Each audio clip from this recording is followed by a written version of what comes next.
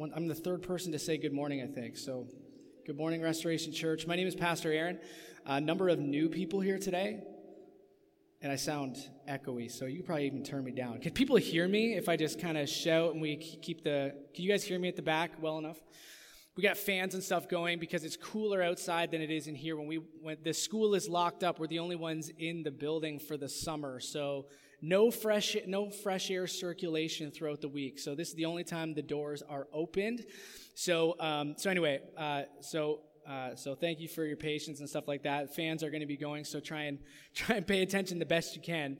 If you got a Bible, I'm going to ask you to open it and just keep a finger in Acts chapter 17, because we are going to get there eventually. We're going through a series called Who's Your One, and it's all about lifting up the necessity of personal evangelism. That if you are a Christian today, one of your missions in life, one of the greatest tasks that you have as a Christian is to evangelize, or what we're going to look at is to preach the good news to the people around you. If you didn't know this, that's not just the pastor's job, even though back in yesteryear they may have called the pastor, what'd they call the pastor? The preacher. Hey, preacher. But we are all at some level called to preach, to declare the good news of Jesus Christ. And what we've been asking throughout the week as we've been emailing out is just some testimonies. We've asked you to identify that one person who in your life that you feel like this is the person God has called me to. Also, last week we asked and we prayed all week for those people that we thought these are the people that we are called to in our life, that God has called us to bless and to reach with the gospel. And I've gotten a few testimonies, one really quick, and I'll read so you can praise and pray for this person. I won't say their name, but they just said really quickly, they sent me an email that says, God has been moving my heart and guiding my conversation with one of my coworkers. And they just said, praise God. Can we praise God for that? Let's praise God for that. And so there's a number of testimonies as well, just talking to you guys, how the Holy Spirit has been working in your life to identify those people that you believe, this is the person in my life that I am called to witness to. And let me just, as we begin, let me open in prayer for this person and for the rest of us as we continue to consider these things. So let me pray. God in heaven, we are so thankful and grateful that we can come before you once again in worship. As we now worship and open our minds and hearts to worship in your word and what your word's going to say to us today. We've already sang awesome songs of amazing truths. What a beautiful name it is. The name of Jesus Christ. And as we're looking at in your word that we firmly believe as we're being challenged with personal evangelism that everyone who calls on the name of the Lord will be saved.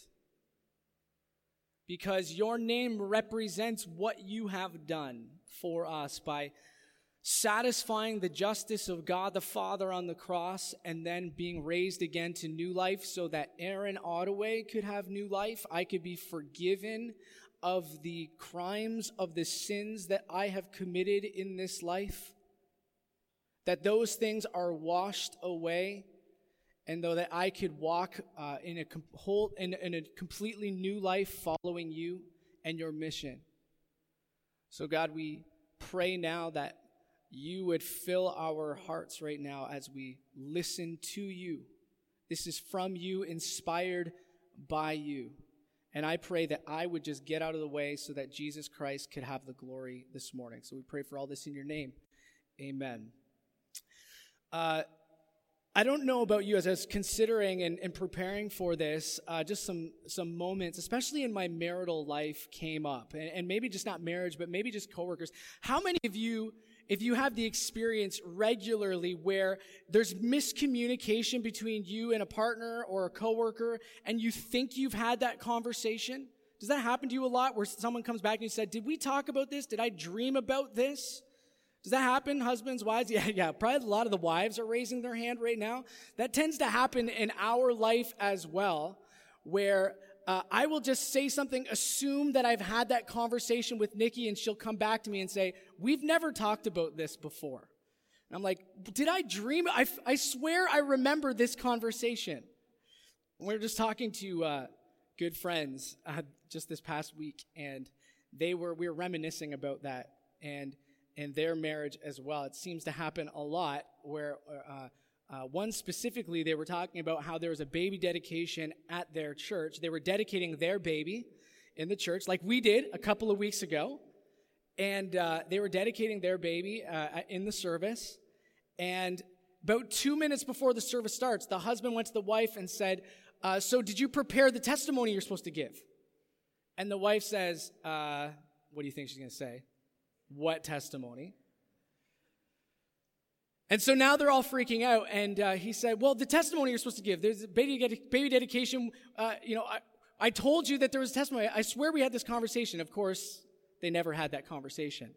And guys, you can learn something here. The next words out of his mouth were, well, I emailed you about it. You probably shouldn't go there, even if you did send the email. But often we think that we've communicated with someone the right things, what they are to do, and we actually haven't had that conversation. And this is what we're going to be talking with Who's Your One, because if you can kind of deconstruct Romans 10 and put Romans 10, 14, and 15, I believe it's on the screen. This is our theme verse for the next few weeks. In Romans 10, 14, and 15, Paul is calling his people, the Jewish people particularly, to be saved, to believe in Jesus Christ and receive new life. That is now extended into the entire world. And Paul says in verse 13, everyone who calls on the name of the Lord will be saved. But then he says this, how then will they call on him in whom they have not believed? And how are they to believe in him of whom they have never heard? And how are they to hear without someone preaching? And how are they to preach unless they are sent? As it is written, how beautiful are the feet of those who preach good news. And if you kind of deconstruct that passage, you can actually see the movement of what happens in every personal evangelism relationship. There is an element of understanding that we, as Jesus was sent to the earth, and I invite you to listen to Brad Hooper last week, who preached an awesome message. Listen to it on Spotify or on our website, about that we have been empowered by God as Jesus was sent to the earth by God the Father to bring the peace of God. As we as Christians have experienced the peace of God, we are all sent into the world then by Jesus to also bring the peace of God to the people around us. But after we're sent, we are specifically sent to, what's the next step? Preach. Now that might be a little bit intimidating for you, but we are specifically sent to preach. And I would say this as we begin, you have a specific message to preach. You are sent with a specific message within a specific context. And I fully believe, God has orchestrated you to be with the people you are with in order to, and this might sound like our world doesn't like this, in order to preach at them. Yeah, thank you for the amen. In order to preach at them. You are a preacher who declares good news. So you are sent into your context in which you live in order to preach. And it begs the question, before we get into our passage in Acts 17, it begs the question of how we communicate that. Because I think in our cultural context, you get things like lifestyle evangelism. You know what I mean by lifestyle evangelism? Like we're going to preach the gospel through the way that we live. And yes, there's a lot to be said, and every preacher talks about St. Francis of Assisi's quote that once said, preach the gospel, if necessary, use words. And I completely understand what he's saying is your message of the gospel better be backed up by a changed life. But the quote goes wrongly when we think we don't actually have to use words. Because the gospel is a message, whether it's written or spoken or sign language, whatever it is, the gospel is a message that is meant to be communicated. Not just by the way we live, by what we say to a person. So we're not just sent into the world to be good people, to be salt, but we're also sent into the world to be light and to actually preach about the good news of Jesus Christ. And I think sometimes, and I've used that before, And it's like, I'm just going to preach the gospel through the way that I live in my life. Almost like I'm like a gospel gusher. I just gush everything, everywhere. Do you remember those old candies, the gushers you'd throw in your mouth? What a disappointment those were, right? In the commercials, it seemed like you bite down and be like, phew. Who remembers gushers? I always wanted gushers. They still sell gushers. What a disappointment. You think it's going to like gush in your mouth, and then you bite down, and it's just like kind of a melty candy. It's kind of disappointing. But you think you're just going to gush the gospel wherever I go. But personally for me, when I said I'm just going to preach the gospel through the way that I live, the reason I said that was not because I was serious about doing it, because I was scared to actually say anything. And I'm ashamed of that. But that's been my experience a lot. And there's a great article you can check out after, and I'm going to reference it a lot because it has a lot to do with what we're talking about today, by Elliot Clark, who was a missionary he won't even say the country, but in a South Asian country who was Muslim-dominated. And in that country, you're allowed to be Muslim and you're allowed to be Christian, but you can't convert. So you can't be a Christian, you can't be a Muslim and convert to Christianity. You can be there as a Christian, and fine, you can do your Christian thing, but you can't be a Muslim and convert to a Christian. It's against the law to do that. You could be thrown in jail. The person who's trying to convert them could be killed for that kind of treason against the Muslim state. And because of that, he won't even say the country that he's a missionary in, but Elliot Clark tells about this nation where it's illegal to convert people, and he kind of challenges our notion of, even in North America, when we use the language, we don't use the language where we preach the gospel. What do we usually say even when we're telling the gospel? What do we usually say? We are sharing the gospel, right? That's not really in the scripture. And I get it if we're sharing the treasure that we have, but if it means that we're giving the gospel to willing participants, we're kind of viewing this wrongly. Because I don't know about you, but there's been few moments in my life where someone has begged me to share the gospel with them. It's just been very few and far between. Usually it involves preaching to someone who's not expecting it.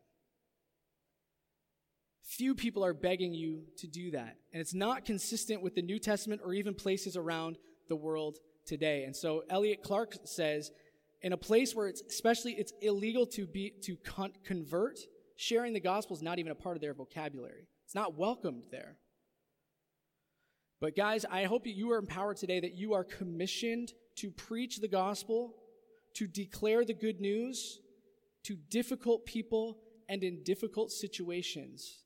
In the New Testament, you see Peter standing up in Pentecost, Philip preaching to an Ethiopian, Paul preaching in prison. We see people preaching, and I think we can get a lot of encouragement that it's not just the heroes of the faith that are preaching to people, but in Acts 11, verse 20, you can check this out afterwards. You can write it down. Acts 11, verse 20, it's not just the heroes of Christianity, the Pauls, the Peters, the Philips, all the P words, okay, all the P names, preaching the gospel to people. But in Acts 11, verse 20, there's unnamed people who came from Cyprus and Cyrene to the city of Antioch. It says there were some of them, they're not even named, from Cyprus and Cyrene who were coming to Antioch, who spoke to the Greeks, not just the Jewish people, and they preached the Lord Jesus. And praise God for unnamed saints like you and I, who will never make it into an encyclopedia, who will never make it into a church history article,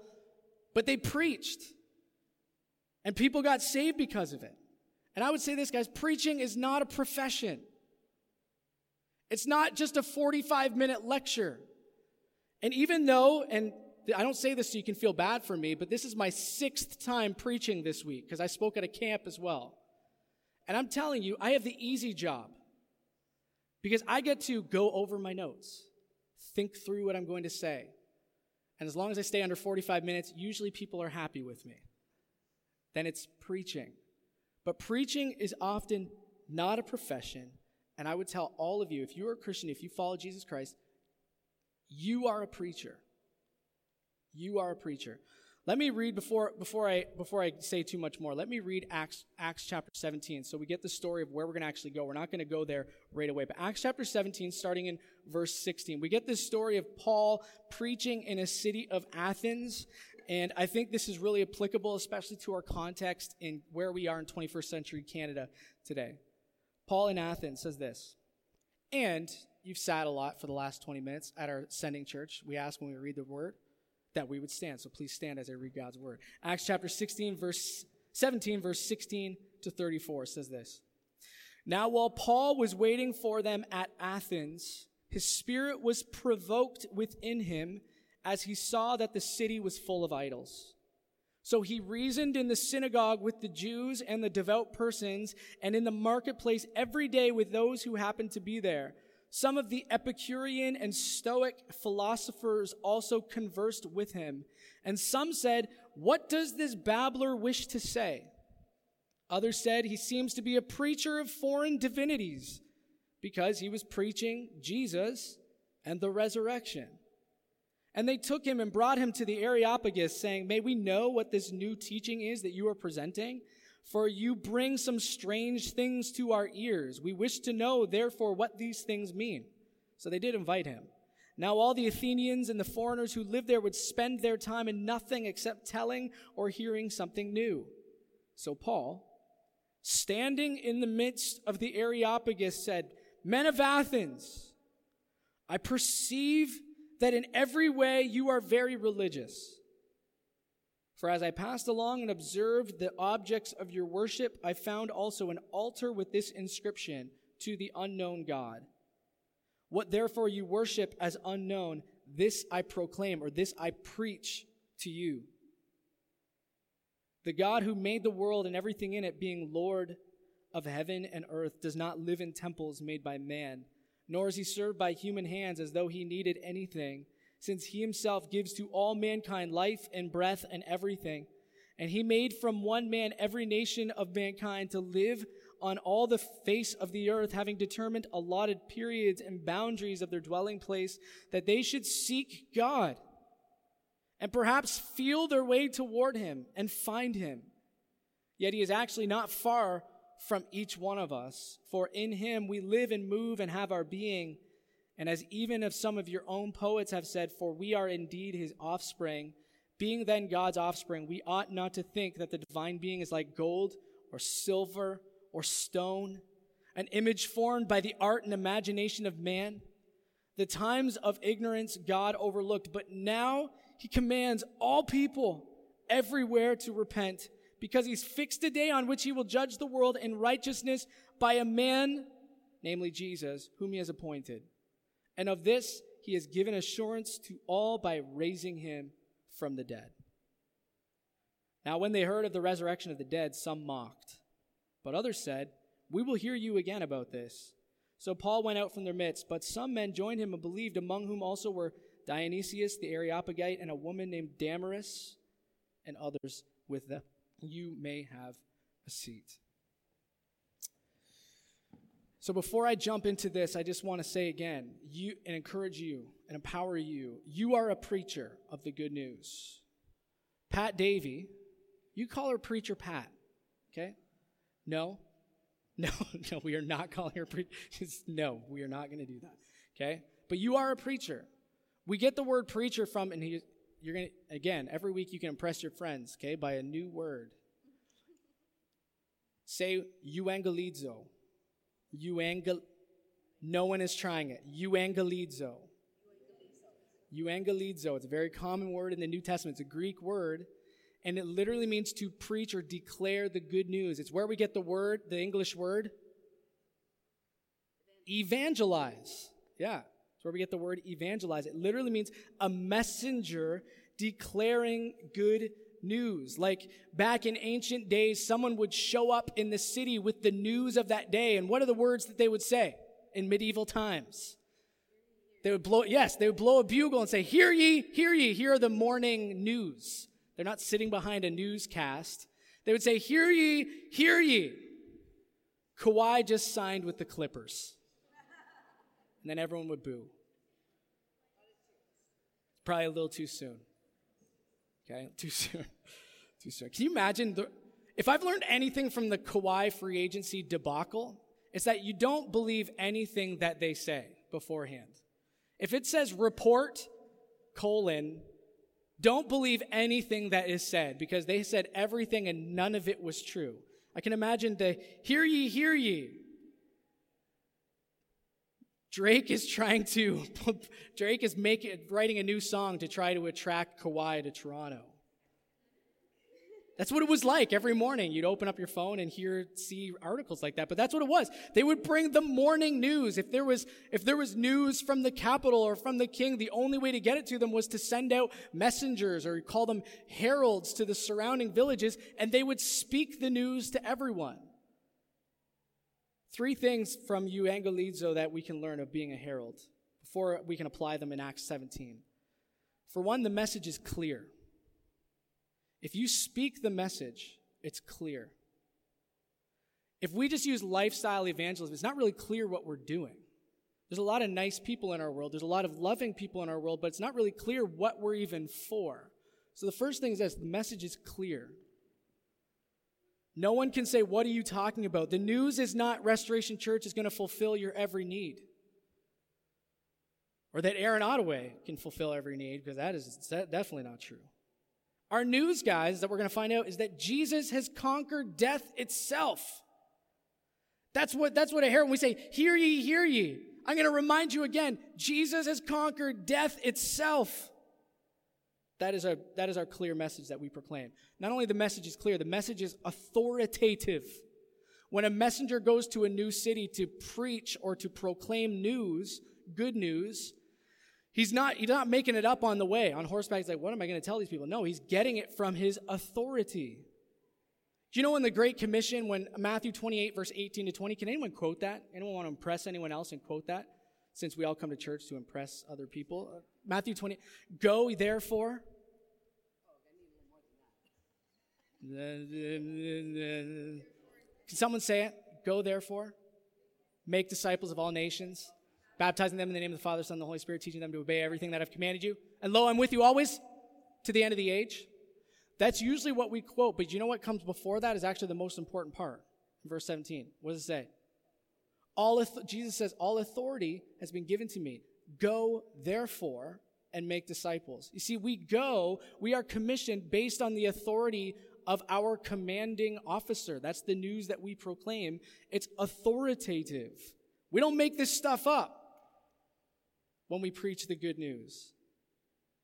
That's why in Acts chapter 4, verse 20, which we're not going to look there, Peter and John, who are disciples of Jesus, they're told, don't preach this, don't speak this. And their appeal is, well, are we going to listen to you or listen to God? God is our authority, so we can't disobey God. This message is authoritative.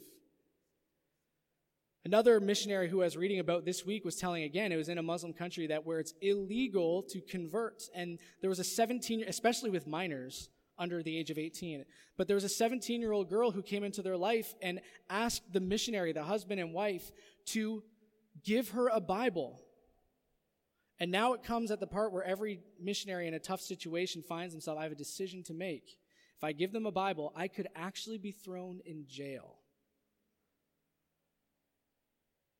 And so they started talking, be like, well, you maybe have to wait a year, or we can't do this, we can't really talk about this. But they look at each other, the husband and wife, and say, you know what, this is why we're here. The stakes are high, but my authority is from God, not from this government. And they risked everything just to give her a Bible. And they did. The message is authoritative. Not only that, the message is praiseworthy. It's praiseworthy. It's good news. That's what Evangelizo is. We preach good news to people. Even if they don't realize it or not, we deliver the best news ever. You ever tried to keep a secret that's really good? I'm a terrible secret keeper. When Nikki was pregnant and no one else knew about it, I'm like, every person I talk to, I just want to tell the news. I want to give the news. I want to say, hear ye, hear ye. It's good news that we proclaim. It's praiseworthy. I don't know if I've told you this or not. I told it at house church. Apologies if I haven't told you yet, if I've already told you. But when we were first engaged, we had a friend who took pictures of the ring. And before I could even tell my own family, you know what they did? They posted it on Facebook. I don't know if I told you that or not. I think I did. And I was so upset because I wanted to be the one to tell the news. See, the message is praiseworthy because it's good news that we proclaim. You want to be the one to tell everyone. So take a look at Acts chapter 17, how those things play out. That's what it means to be a herald. That's what it means to, with the word euangelizo, that we are a messenger of good news. See how that plays out. Well, in the background, Paul, all of his pals that he's been traveling with stay behind in different cities, and Paul is now by himself. Imagine being by yourself in Athens, one of the most biggest, most influential cities of that day, one of the most beautiful architecturally or natural cities that exist at that time. And so Paul is there all by himself in Athens, and look what it says in verse 16 and 17, if I could read this again. While Paul was waiting for them, his friends at Athens, his spirit was provoked within him as he saw that the city was full of idols. So he reasoned in the synagogue with the Jews and the devout persons, and in the marketplace every day with those who happened to be there. So you can imagine Paul walking around the city.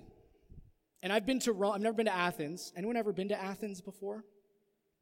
What? Okay, cool. We do have someone who's been to Athens. Probably a beautiful city, I'm assuming. I've walked around Rome, and I was in awe, just walking around and seeing all the ancient things and all the cool architecture. And that's an ancient thing. I don't know what I'm looking at, but it's ancient. And but it's really cool to walk around an old city like that. You can imagine Paul walking around the city, but he is not drawn by the architectural or natural beauty. What's he drawn by? Yeah, the false religiosity that he sees all around him. And what does it say? His what? His spirit was provoked. It was almost like his spirit was picking a fight with whatever was going on. It's like, I can't ignore this anymore. His heart was broken for not only the false religiosity, but as we see with the idol that to the unknown God, the fear that resides underneath that false religiosity, his heart breaks within him. And this is really important to understand because as we think about preaching and who's your one and proclaiming the gospel, preaching begins with a broken heart. That's where it starts. It doesn't start, even though in homiletics class I took the break down the sentence structure. That's not where it starts. It starts with a broken heart toward those you are preaching to. And this is where preaching can get into trouble, where it becomes across as brash or proud, unhumble, I almost said, proud, or speaking down. It probably doesn't begin with a broken heart for the ones that you're actually speaking to. But that's where it begins, with a broken heart. Let me just say this. Preaching is rarely formal. I get the easy job. I get to the formal preach. But you guys, when you're out in your season, and when I'm out of church as well and with my neighbors, it's rarely formal. Most preaching will be fueled, though, not by a schedule, but by a need that comes in your life. Let me say that again. Most preaching is not fueled by a schedule, but by a need that comes into your life. Whether it's a woman who was just abandoned, who comes to you in their time of need, a man in tears because he has no direction, or a city that drifts further and further and further away from God, preaching is fueled by a need. If preaching's a formal practice, then by all means, let it be done by professionals. People even better than me. I mean, go on your computer and you can hear millions of sermons better than the one I'm giving you right now. But if it's fueled by, if it's just a formal thing, then by all means, let it be done by professionals who are much better than any of us in this room. But Paul begins to reason with these people out of a broken heart, not out of a rehearsed lecture. So Paul reasons with them. And I think why this passage is really good, why I picked this passage, because in verse 8 it says, some of the Epicurean and Stoic philosophers also conversed with him. And that might not mean anything to you right now, but actually Epicureans and Stoics believe a lot of the same things that 21st century Canada does. So you think the things that come from 21st century Canada are new? No. This has been recycled 2,000 years ago, okay? Epicureans were people who, what they actually believed was that everything is random. The gods, if any, they're distant, And if everything's random with no purpose, then pleasure is the chief end of man. Because why not? Right? Sounds very similar to what we might call our modern day agnostics, which most people probably, at least people my age and under, define themselves as. And I'm telling you, agnostic is just another word of Epicureans. They believe the exact same thing. If there is some God out there, they don't care. We'll never know. So, hey, why not live the way that we want to if there's no consequences? That's what Epicureans believe. Not only that, Stoics believed a little bit different. They believe that everything has meaning and purpose, but that everything is God, or God is some kind of force, or everything is, like, God is in everything that you can, he's not a person to believe in or express faith in, he's something to tap into. Kind of really similar to what we might call like New Ageism, which is quickly filling up the religion section at Chapters, if you haven't noticed. So agnosticism and New Ageism dominated ancient day Athens. Again, this is not new. Even though they call it New Ageism, stuff gets recycled every 1,000 years or so, okay? We believe the same stuff over and over and over again. Now, credit to them, they're willing to listen to Paul, but Paul is really speaking in the same context that you find a lot of your friends and family currently in. So if you want to maybe offend them or not, just be like, I can name what you believe, and it's called Epicureanism. They might not like that, but that's what it is. So they're willing to listen. And imagine Paul standing up in the Areopagus. They've given him a voice. They've given him a microphone. Where do you start? Where would you start? Someone has opened the door. Someone has come to you with a need. Okay? Where would you start? You would pray for sure. But where would you begin to tell them the gospel?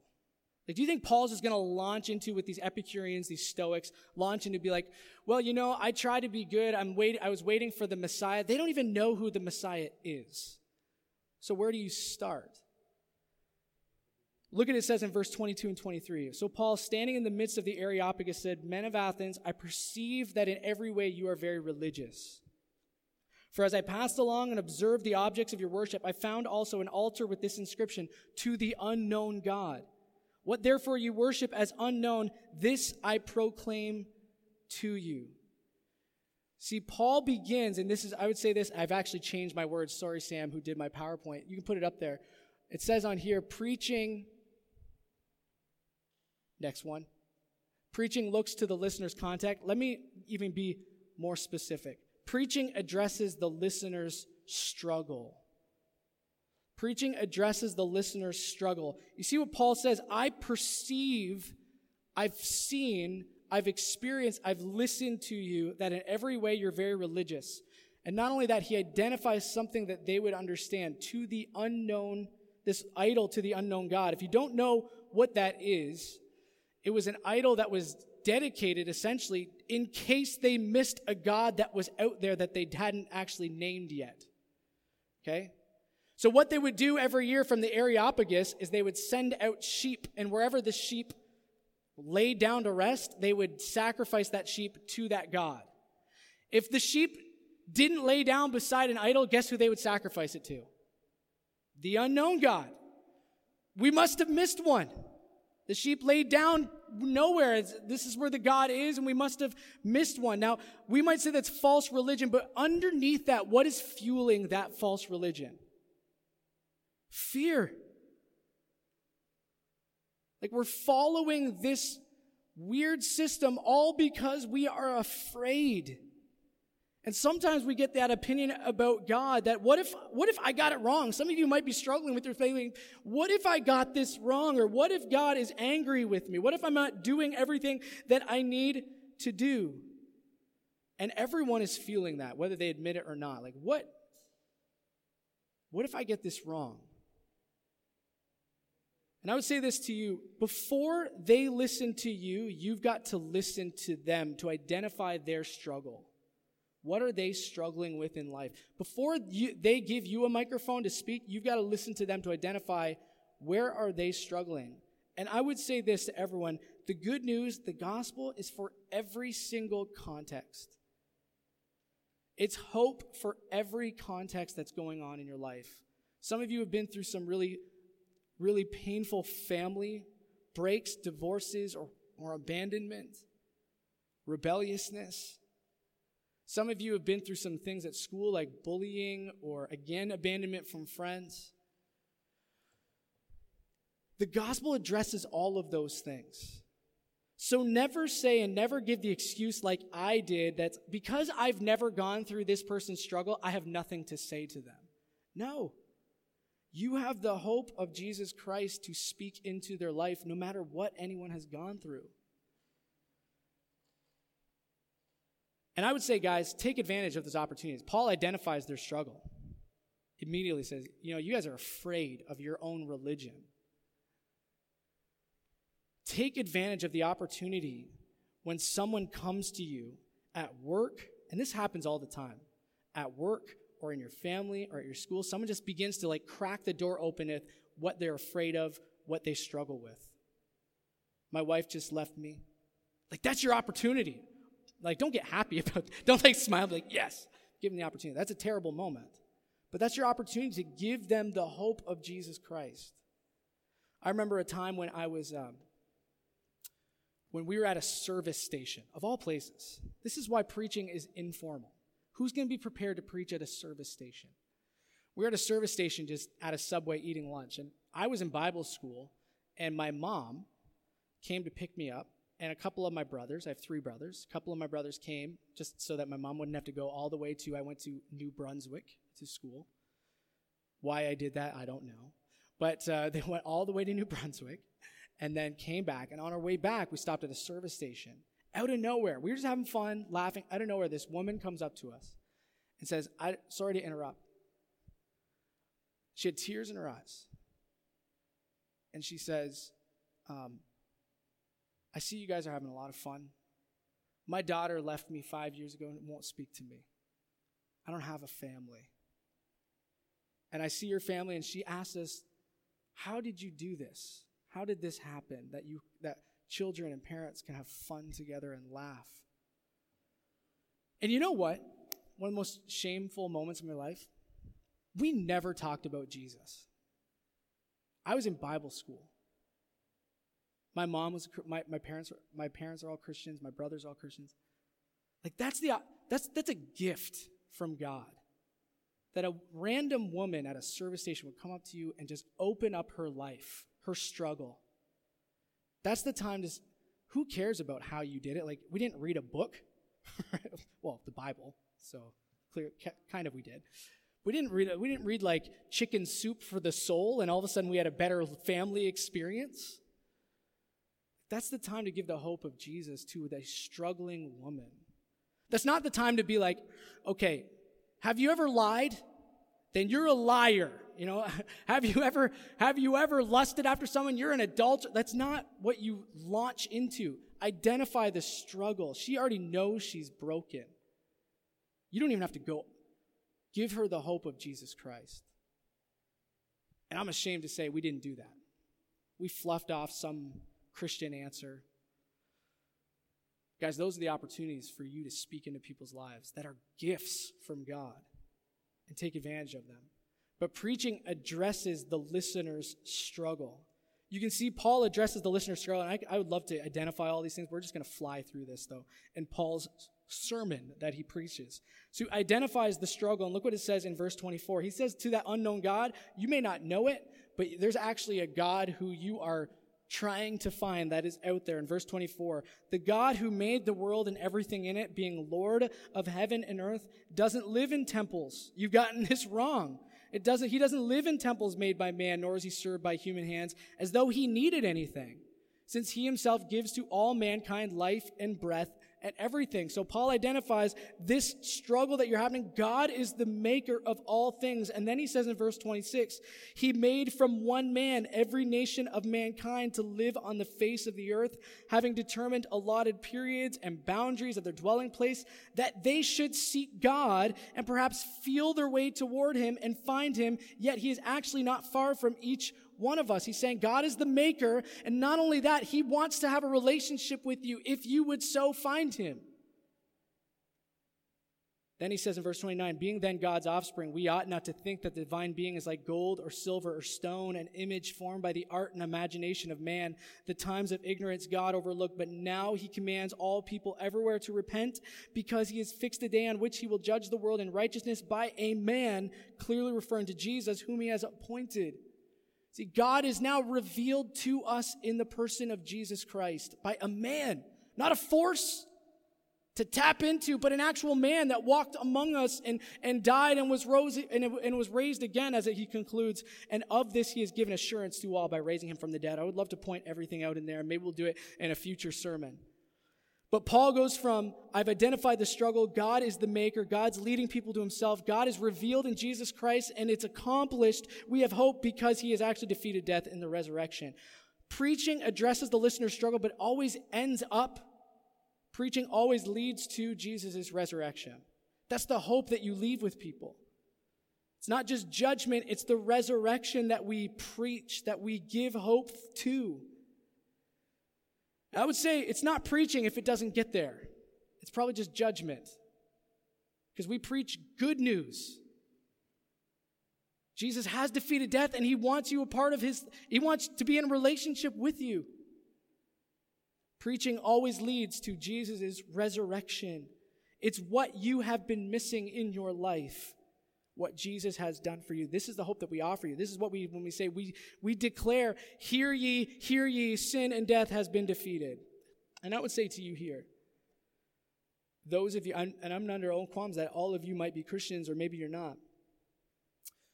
I would say the same thing to you here. What we offer at Restoration Church is not that we're going to make your life, we're not going to offer a whole bunch of things to make your life a whole bunch better. We believe the power of Jesus Christ does that because he has risen from the dead. That's the hope that we offer you today. And we believe that your life can actually be changed because of that. Those of you who maybe you haven't taken that step yet, I would love to talk to you after the service so that we can begin the process of seeing you grow and grow together as a church and fall in love more deeply and deeply and deeply with Jesus Christ and with each other. We would love to be a part of that with you. So talk to me after, and I would love to share more about what it means to be a follower of Jesus. But our hope that we offer is Jesus' resurrection. And let me say this. This is my announcement. Usually I save them for the end, so I'm going to say it now. Okay, so tune in. Here's my announcement. In 2 weeks, we have our monthly house church.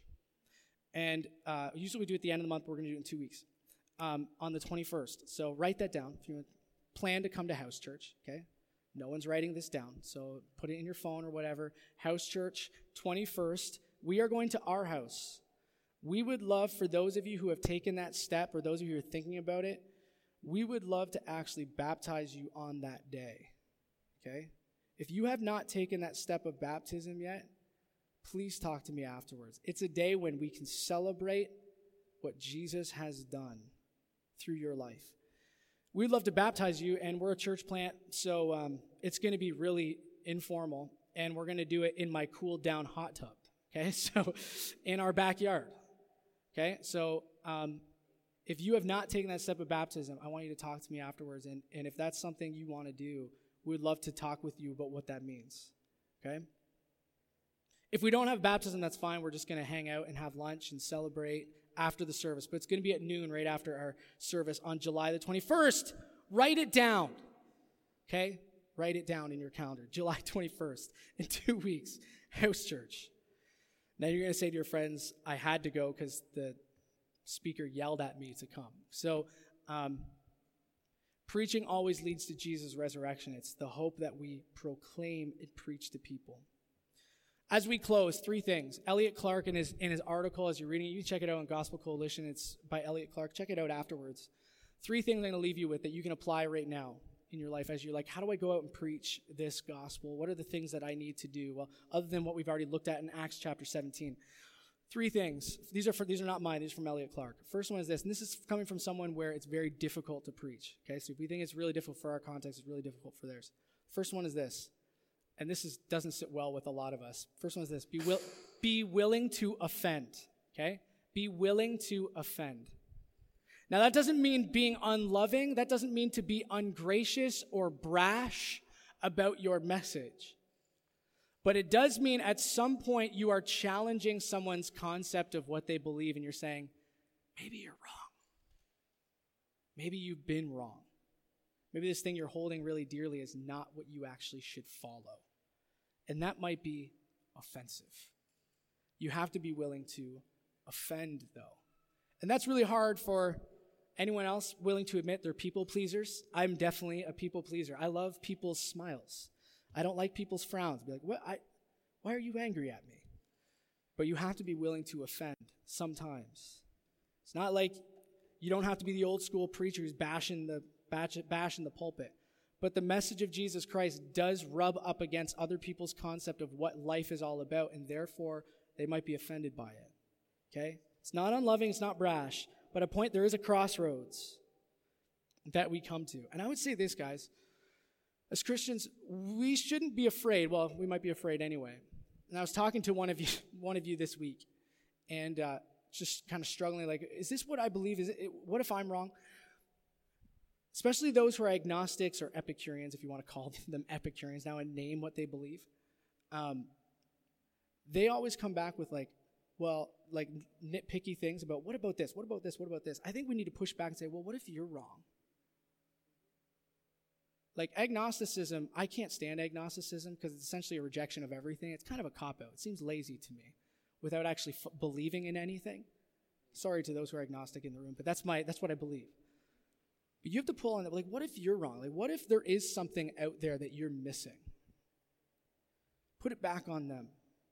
That might offend them, but it also might cause them to consider Jesus. So Paul did the same thing. He says, see this unknown God? You guys are getting this wrong. There is a God out there who wants you in your life. Second one is this, really quickly. Call for a response. I do this all the time. I share the gospel and then stop without inviting them to consider it. It's like this, but what does that communicate? This was good for me, might not be necessarily good for you. See, we share the gospel and said, miraculously, God changed my life, period. But then you need to take the next steps like, what do you think, though? Is this something that you would want? Call for a response. It communicates that it's good for both of us. It moves from reasoning to considering. And that's where it gets risky. You don't know what they're going to say. This is why this formal preaching thing, I generally know who I'm speaking to. This is easy.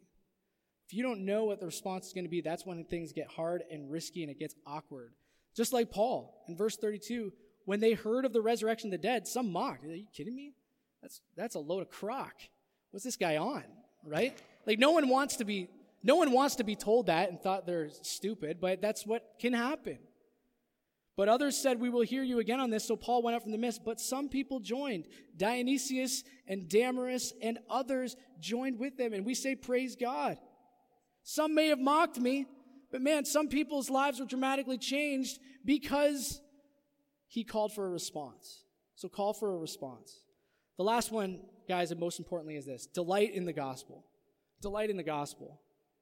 And I've already kind of touched on this, but this is bigger than your wife being pregnant or getting engaged. This is that a perfect man, God himself, came into this world to give us hope and new life because he was the only one who could defeat death. It's the greatest news that anyone's ever going to hear, and we delight in it. And so when we share the gospel, when we preach the gospel, if it comes off as like, oh man, I have to do this, or is this cardboard? Let me just say this. We are not merely trying to convince people that our gospel is true. So don't just take apologetics classes and think you're going to be, I'm set. We are not merely trying to convince people that our gospel is true, but that our God is good.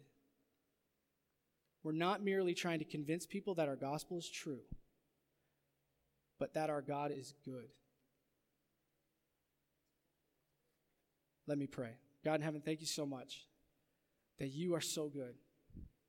You have given us this amazing message to preach. And God, let us do that. Let us as Restoration Church go into our community and informally, it's going to be messy, It's not going to be perfect. We may not even have notes. But let us preach the gospel to the people around us. They might not be expecting it. God, as people, especially as people open up their lives to us, open up with their struggle, I pray that we would respond with the hope of Jesus. This is what this is all about. God, I ask forgiveness for me. I have missed and ignored and flat out rejected opportunity after opportunity to give people hope, and I have rejected those opportunities. Forgive me. But set me on a right path. Let me be a messenger, a herald who cries, "Hear ye, hear ye." I've got the best news that you could ever hear. We love you. We pray for all these things in your name. Amen.